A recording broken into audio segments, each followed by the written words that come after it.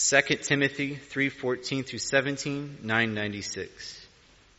But as for you, continue in what you have learned and have firmly believed, knowing from whom you learned it, and how from childhood you have been acquainted with the sacred writings, which are able to make you wise for salvation through faith in Christ Jesus. All Scripture is breathed out by God and profitable for teaching, for reproof, for correction, and for training in righteousness, that the man of God may be complete, equipped for every good work. Let's pray together. Our Father, we come before you in the name of your Son, Jesus. We plead his blood for us.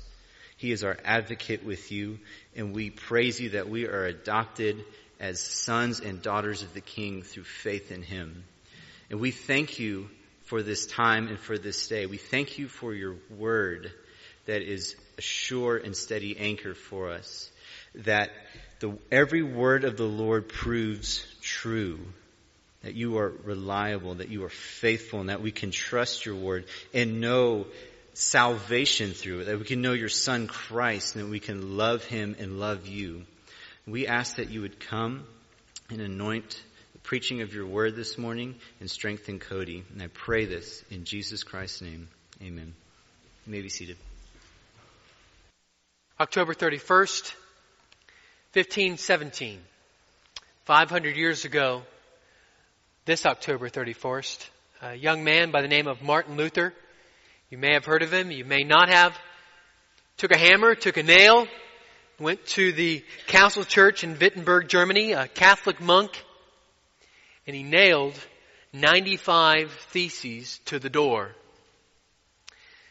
That sparked what was already beginning to simmer in Germany and other places around there, was called the Protestant Reformation. And you may have heard of that, you may not. The fact that you're sitting in a church this morning, listening to the Bible, listening to the gospel of Jesus Christ being preached, the fact that as you drove here, you may have passed a Baptist church or a Presbyterian church or a Lutheran church or a Methodist church, all of that, all that you passed, sprung out of what happened 500 years ago. Simply speaking, and this is probably doing injustice to the Protestant Reformation, simply speaking, Martin Luther was the spark to the already heated flame, in a way, to recovering the doctrines of the Bible. The Catholic Church in that day had taken hold of much of the control of almost everything, including religion, certainly. And here this man had come along. To really understand what has come out of 500 years from 1517, you have to go back even another 100 years to 1415. 102 years before Martin Luther nailed his 95 theses, there was a man by the name of John Huss who was burned alive at the stake for basically what amounted to him being a man who believed the Bible as the sole authority of life, faith, and practice. In fact, it was 1520, 105 years after John Huss was killed, Luther would famously remark, "We are all Hussites," meaning Luther and anyone by implication that believed that Scripture was the authority of life, faith, and practice subscribed to the teaching of John Huss. Well, out of the Protestant Reformation came what we are looking at for the next 5 weeks, the 5 solas of the Protestant Reformation. Sola is Latin, meaning for alone. You could think of our English word solo, or only. Certainly the Catholic Church of that day, and even today, believes in, if you look at the back of your bulletin this morning, they believe in Christ. They believe in faith, or in grace, or in Scripture, or the glory of God. But what separates Protestants from Catholics is that we believe Scripture alone has authority. That it's faith alone that saves. It's by God's grace alone. It's through Christ alone, for the glory of God alone. Quoting from the Catholic Catechism, both Scripture and not alone, and tradition must be accepted and honored with equal sentiments of devotion and reverence. Continuing, the task from the Catholic Catechism, the task of giving an authentic interpretation of the Word of God, whether in its written form or in the form of tradition, has been entrusted to the living teaching of the Church alone. Its authority in this matter is exercised in the name of Jesus Christ. This means that the task of interpretation has been entrusted to the bishops in communion with the successor of Peter, the Bishop of Rome. Close quote. What they're basically saying is you don't have a right to interpret Scripture as the sole authority of life, faith, and practice for your own life. I'm the only one who can do that. Is that true? The answer is no. The five solas, as we understand them, are a product of the Reformation. If you go back in church history, you're not going to open up someone's book and say, and read where they brought together these five doctrines. In many ways, these five doctrines, as we see them organized this morning, are a result of 500 years of history since, as we've slowly put them all together. They're all clearly in their writings, but they're not organized as such. 452 years after Luther nailed his 95 Theses, there was a hit song that was recorded by the famous Frank Sinatra in 1969. The title, I Did It My Way. Verse 5, quote, "For what is a man? What has he got? If not himself, then he has not. To say the things he truly feels, not the words of one who kneels. The record shows I took the blows and I did it my way. Yes, I did it my way." Well, Frank Sinatra's song pretty well sums up what has happened over the last 500 years since Luther. We are still sinners. We are still trying to do it our way. We are still in need of reformation and transformation by the power of the Holy Spirit. If anything, we have regressed, not moved forward, which is exactly what the Bible teaches us. But were the Reformers right in believing these doctrines?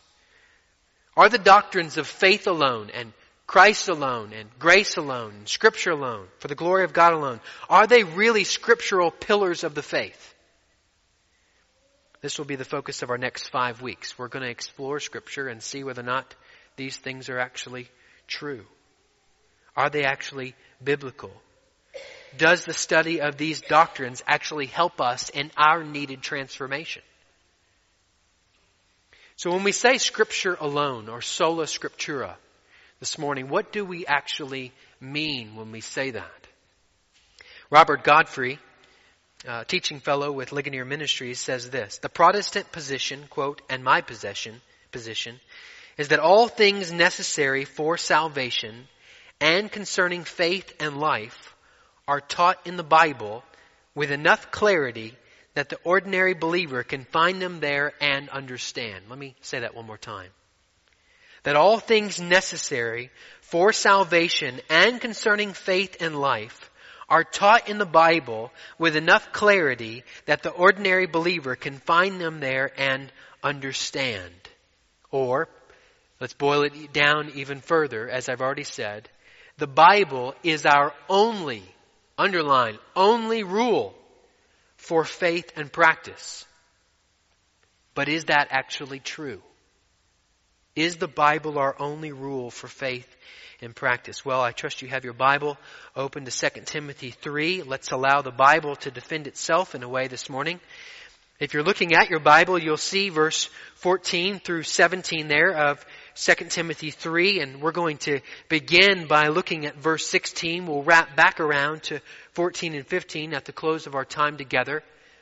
Verse 16, point number 1 this morning, is the authority of Scripture comes from the authority of God.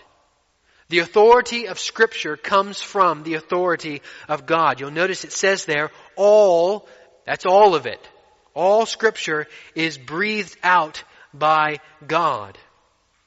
Scripture has no authority at all and is actually a waste of our time this morning if God has no authority. If Scripture is that which is breathed out by God, we're completely wasting our time in giving it any authority at all if God has no authority. Therefore, our belief or disbelief in the doctrine of Scripture alone as authority hinges upon whether or not we believe that God is the chief and final authority. You see, the issue for the Reformation was not as much Scripture being God's Word. Catholicism believes that Scripture is God's Word. But the real issue is an issue of authority. Is Scripture alone authoritative for our life? Or is it Scripture plus? What does the Bible say? Well, let's let the Bible introduce us to this God. And let's let the Bible determine whether or not we should believe He is the God of all authority. Well, we can begin in the very first verse of the Bible. Genesis 1:1. In the beginning, God created the heavens and the earth. God has created all that we have seen this morning, even as we came in. As we drove through the countryside and saw the trees and the birds and the deer and the sky and the sun. Last night, the moon and the stars. We're told from Psalm 19 that the heavens declare the glory of God. We have the proof of creation around us. The pinnacle of His creation being man, that we are created, man and woman created in the image of God. And you may have been taught that evolution is the way. The Bible teaches something different. One proof of it is, are you seeing the animals getting any closer to us? My dog was pretty smart, but it wasn't as smart as my 2-year-old. If God is the creator of all the earth, it stands to reason then that the Bible, and it does, teaches that He is also the sovereign ruler of His creation. And therefore, if He's the sovereign ruler, meaning He's in control and has power over everything, Paul then is able to say in Romans 8:28, the Apostle Paul, that all things work together for good for those who love God. There's no way he can say that if God is not in control of all things. Meaning everything. Everything. His Word, the Bible, has always come true. Now, I don't know about you, but I've known some people over the years who said a lot of good things, said a lot of truthful things, but not everything they've said has come true. And yet, you hold in your hand this morning a book. And it's not one book. It's actually 66 books put together by 40 different authors over a 2,000-year period of time on as much as 3 continents. And yet all of it flows together. Or take, for instance, your friend. How many friends do you have that have predicted by name something that's going to happen 150 years down the road? We actually have that. Isaiah the prophet prophesies of a man by the name of Cyrus, the king of Persia, who would free the Jews. And he prophesied this would happen 150 years before Cyrus was even born. The answer of why all that can happen is all of Scripture is breathed out by God. Or the word there is expired. The word is blown out. God breathed it onto people. It was the wind in their sails that then had them write down not what was a good idea or something they thought might be a good story, but it was actually the words of God. And yet we see that the crown jewel of the proof of God's Word being true is not just prophecies fulfilled, is not just the heavens and the beauty of the Milky Way. The crown jewel, that honor belongs to Jesus Christ, the Son of God. The central theme of the entire Bible is that Jesus Christ and His birth and life and work and death and burial and resurrection and ascension is that which is the epitome of the glory of God. Is that which takes sinners and actually brings them into right relationship with God the Father. And you will find that central theme from the very beginning to the very end. It either basks in the light of or points toward Christ. You notice it says there in verse 16 of your Bible, 2 Timothy 3:16, all of Scripture. Paul, when he's writing this to Timothy, is actually speaking of the Old Testament. The New Testament hadn't been organized yet. We can now see all of it together as being all of Scripture. But even the Old Testament, which we prefer to think of as sort of maybe a little dry, maybe difficult to read through, is actually inspired by God for our life. So my argument then is, Scripture, being then the expired Word of God, is authoritative because it is the word of the ultimate authority, God Himself.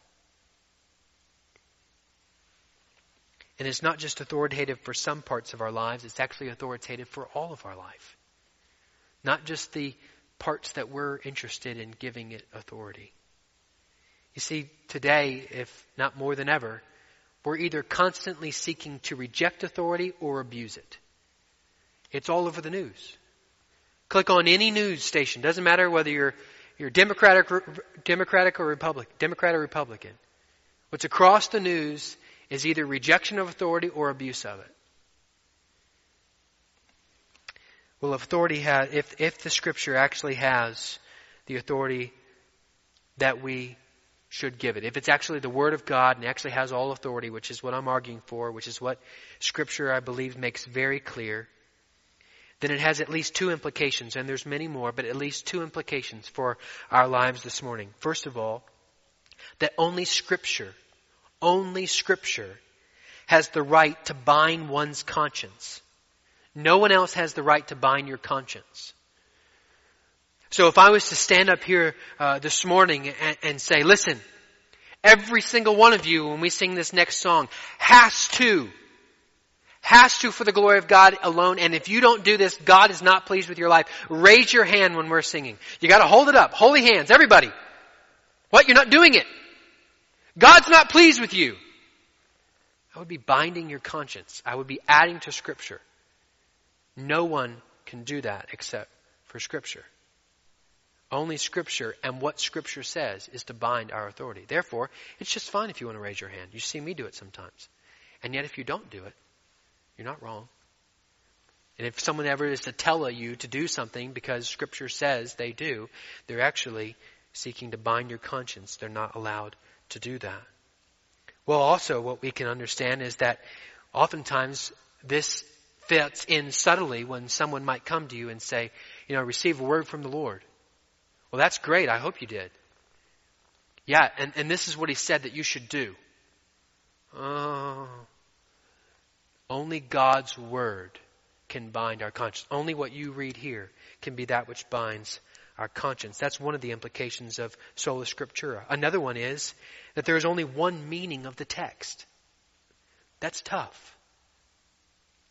Notice, we actually believe what we're saying with sola scriptura is it is the Bible is the rule. Not one, not many, but the only, singular rule for faith and practice. Meaning, there's one meaning, that we believe in objective truth. Now that flies in the face of everything. Nobody believes in objective truth anymore. That's why we're all fine with going and seeing a movie like Dunkirk, if you saw it. But that isn't actually accurate to what actually happened in World War II, and we're totally good with that. Why? Because everything's subjective today. It's about what it means to you. So when we go to the Bible study, we read the Bible and we say, what does that mean to you? It doesn't matter what it means to us.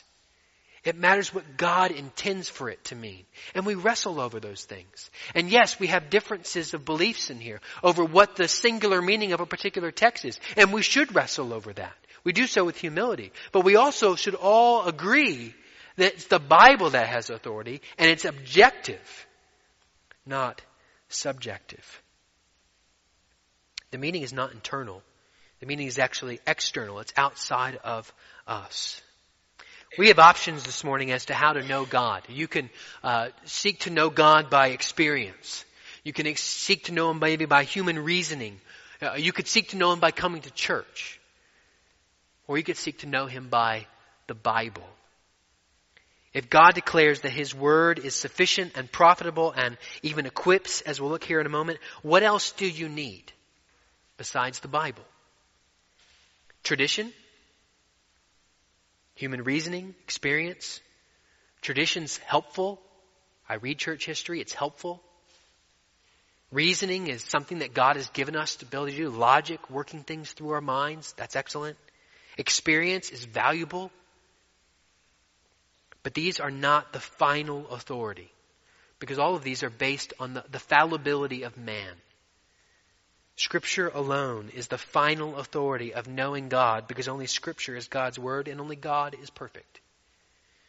There is no other one like Him. Well, I believe in the doctrine of Scripture alone because God declares this to be His Word.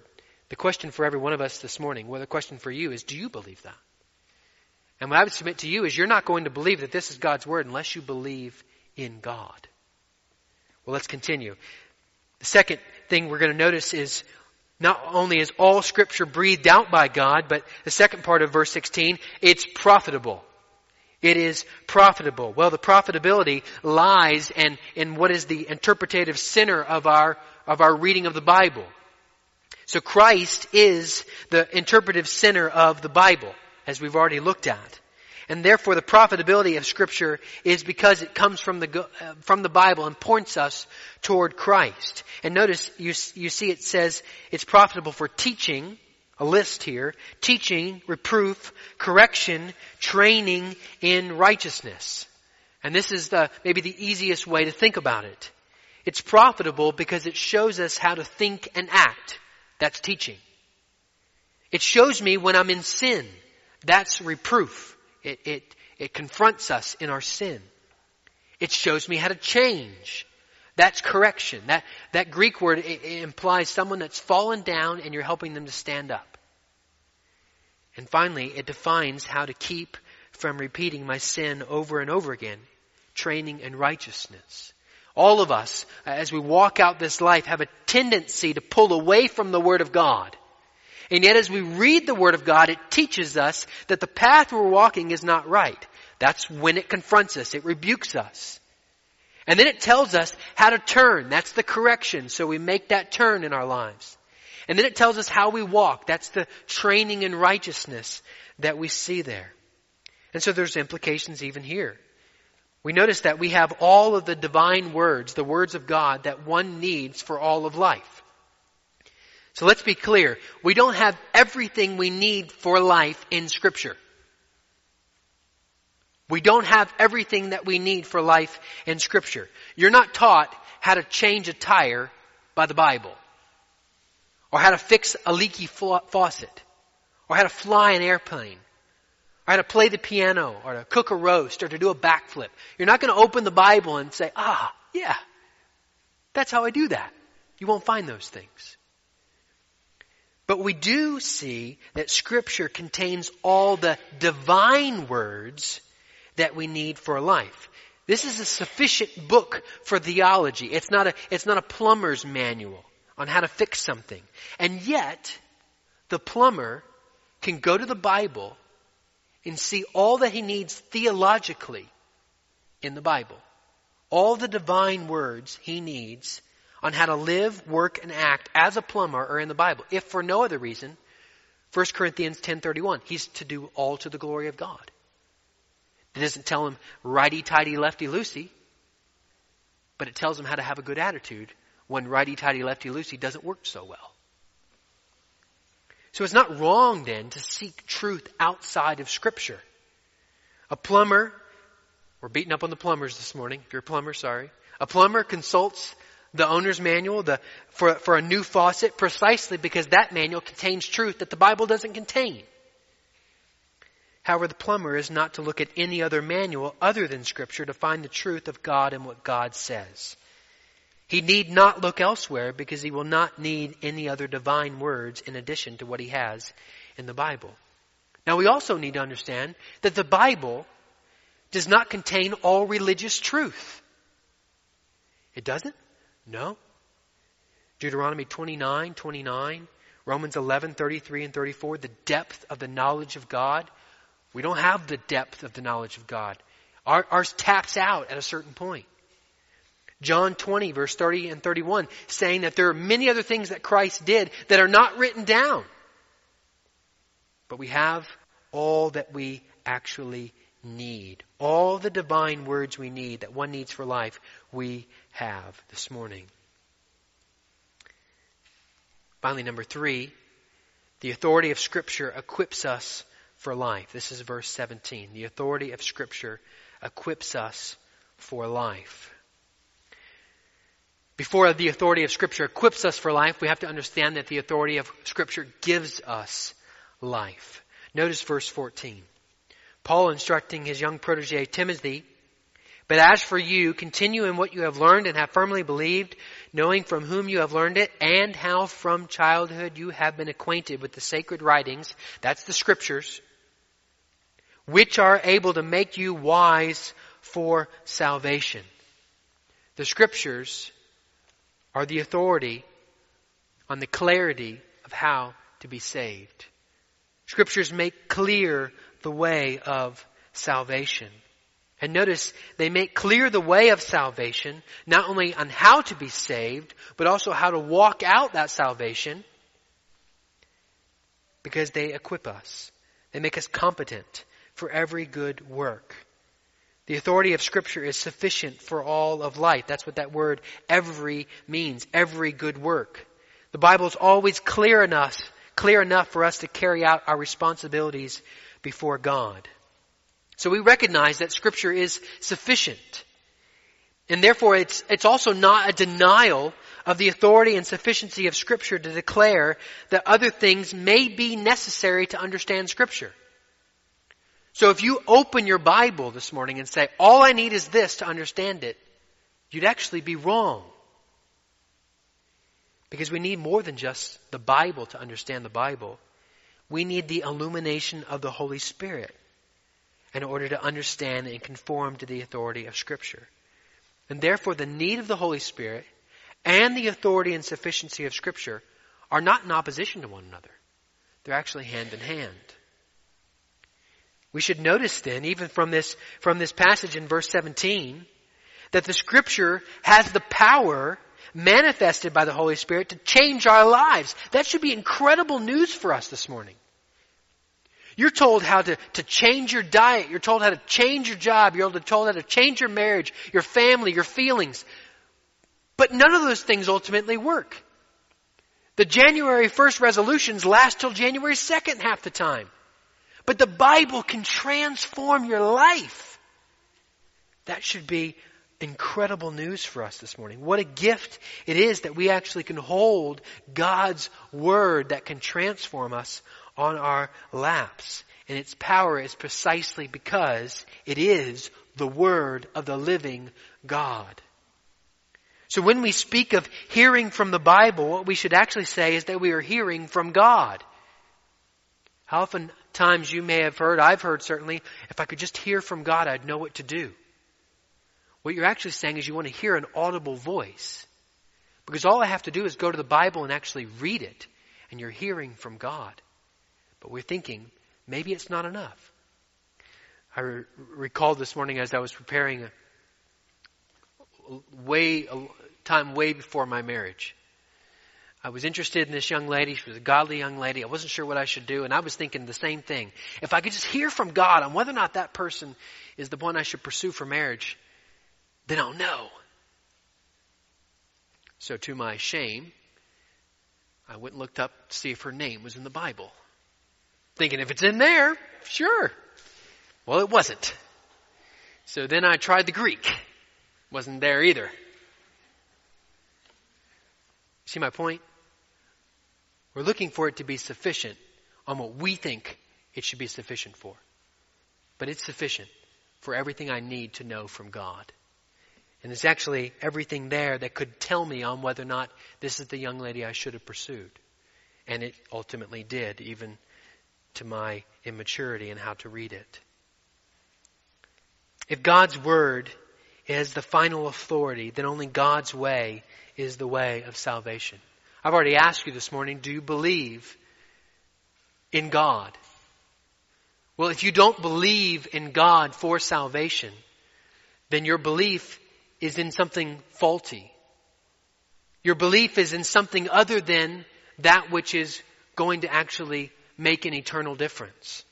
If your path, if your way, if you're still singing My Way with Frank Sinatra, My Way to the Way of Heaven, and you aren't willing to submit yourself to God's way as defined in Scripture, then there's no hope for you.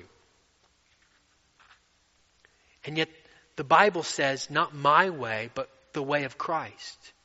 John 14:6.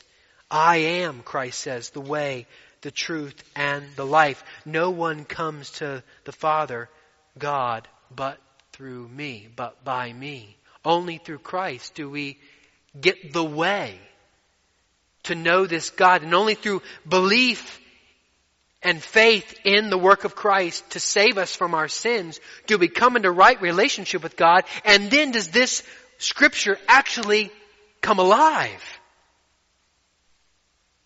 Does it actually then have the power to change us? Because only through belief and faith in Christ do we gain the power of God through the Holy Spirit. Christ, Jesus Christ, is the manifestation of God's love and kindness towards sinners. Christ coming from heaven to earth is the kindness and love of God displayed in its fullest capacity. We have no ability to know the Father but through Christ. We have no ability to know the mind of God but through Christ. Therefore, we're told in John 1:18, no man has seen God at any time. The only begotten Son who is in the bosom of the Father, He has declared Him. We can know God through Christ. Therefore, that's why Christ is the central core of the Scriptures. That's why when the Ethiopian eunuch is found reading the book of Isaiah, and Philip comes along in the book of Acts and sees him and says, what are you reading? And he says, how can I understand this unless somebody explain to me? And Philip gets down and explains to him how these things point to and are connected with Christ.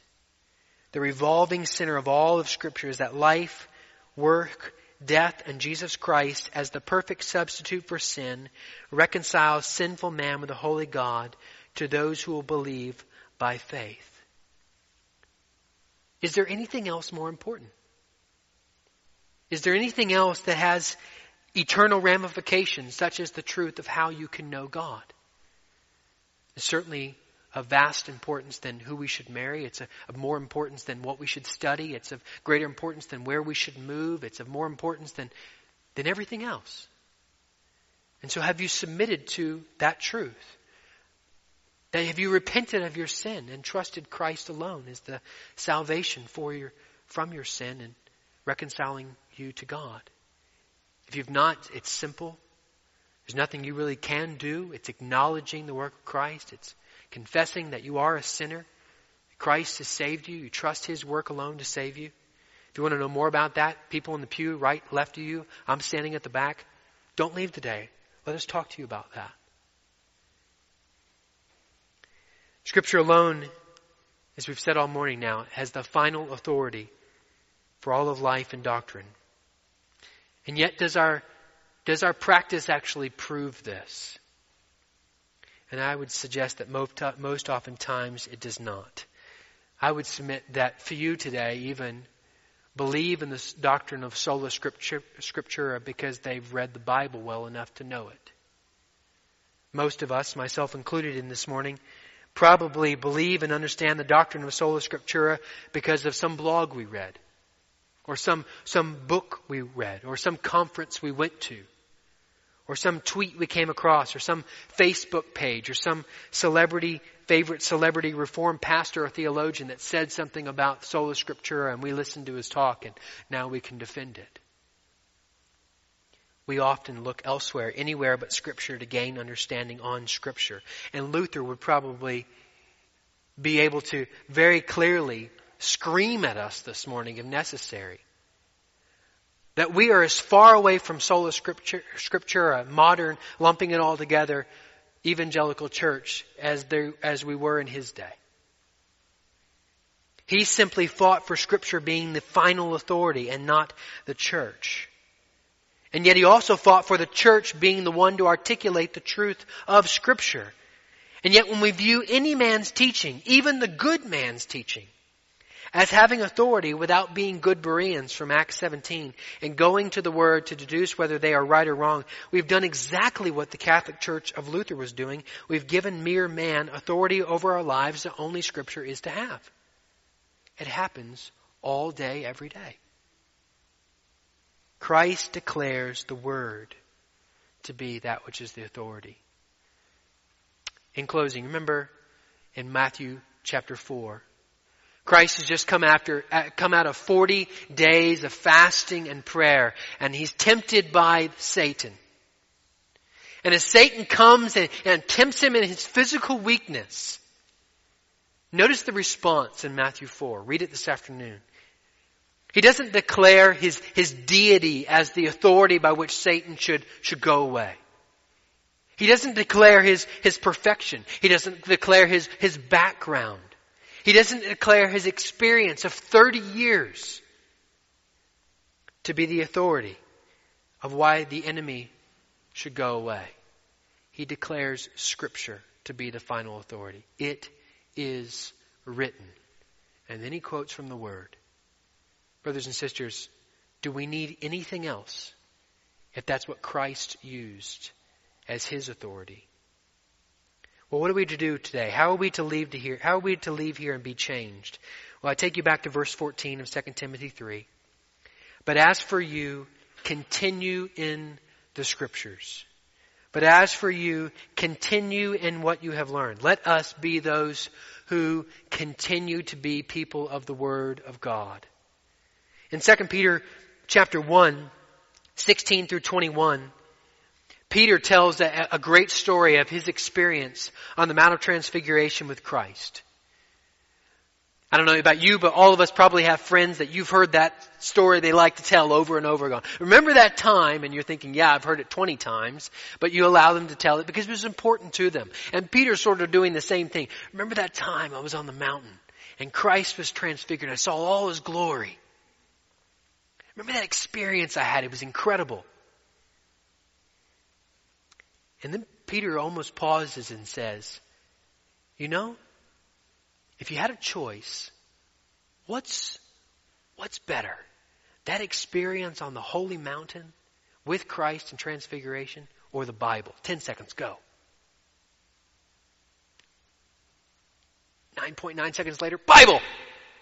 Right? Because we're all tending to put it on experience. But Peter here is saying is, you've got the Bible. There's nothing. He actually says this in verse 19. There's nothing more certain or sure. We have the Bible on our laps. Let's not let it grow dusty this week. I'm just going to close with some scriptures. Psalm 12:6. The words of the Lord are pure words, like silver refined in a furnace on the ground, purified 7 times.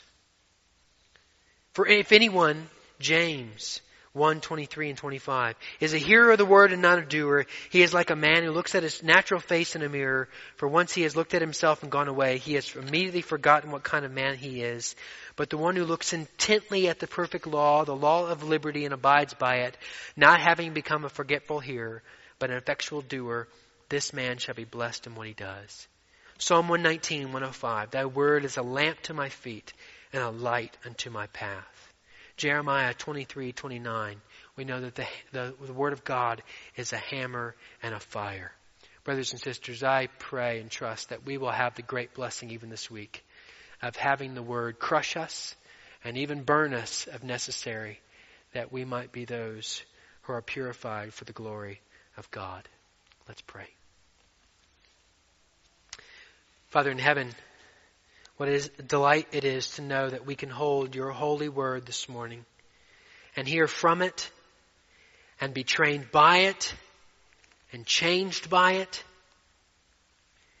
Father, we thank you when your word, whether it's in the sermon or in our daily Bible reading, confronts us, rebukes us, convicts us of our sin, burns away the imperfections that are there. We thank you that you've given us not just experience or some thought to go on, that the authority of what to do to honor you doesn't come from someone else's mind, competing with what I think we should do, but we have the objective truth of your word. We thank you, Father, that we can open it this morning without fear of reprisal, without fear of persecution, getting beaten up, losing our family, our own life, our possessions. You've given us freedom in America at this time to open your word. Help us to be people of the word each and every day, to love it, to drink of it, to eat from it. In the precious name of Christ we pray. Amen.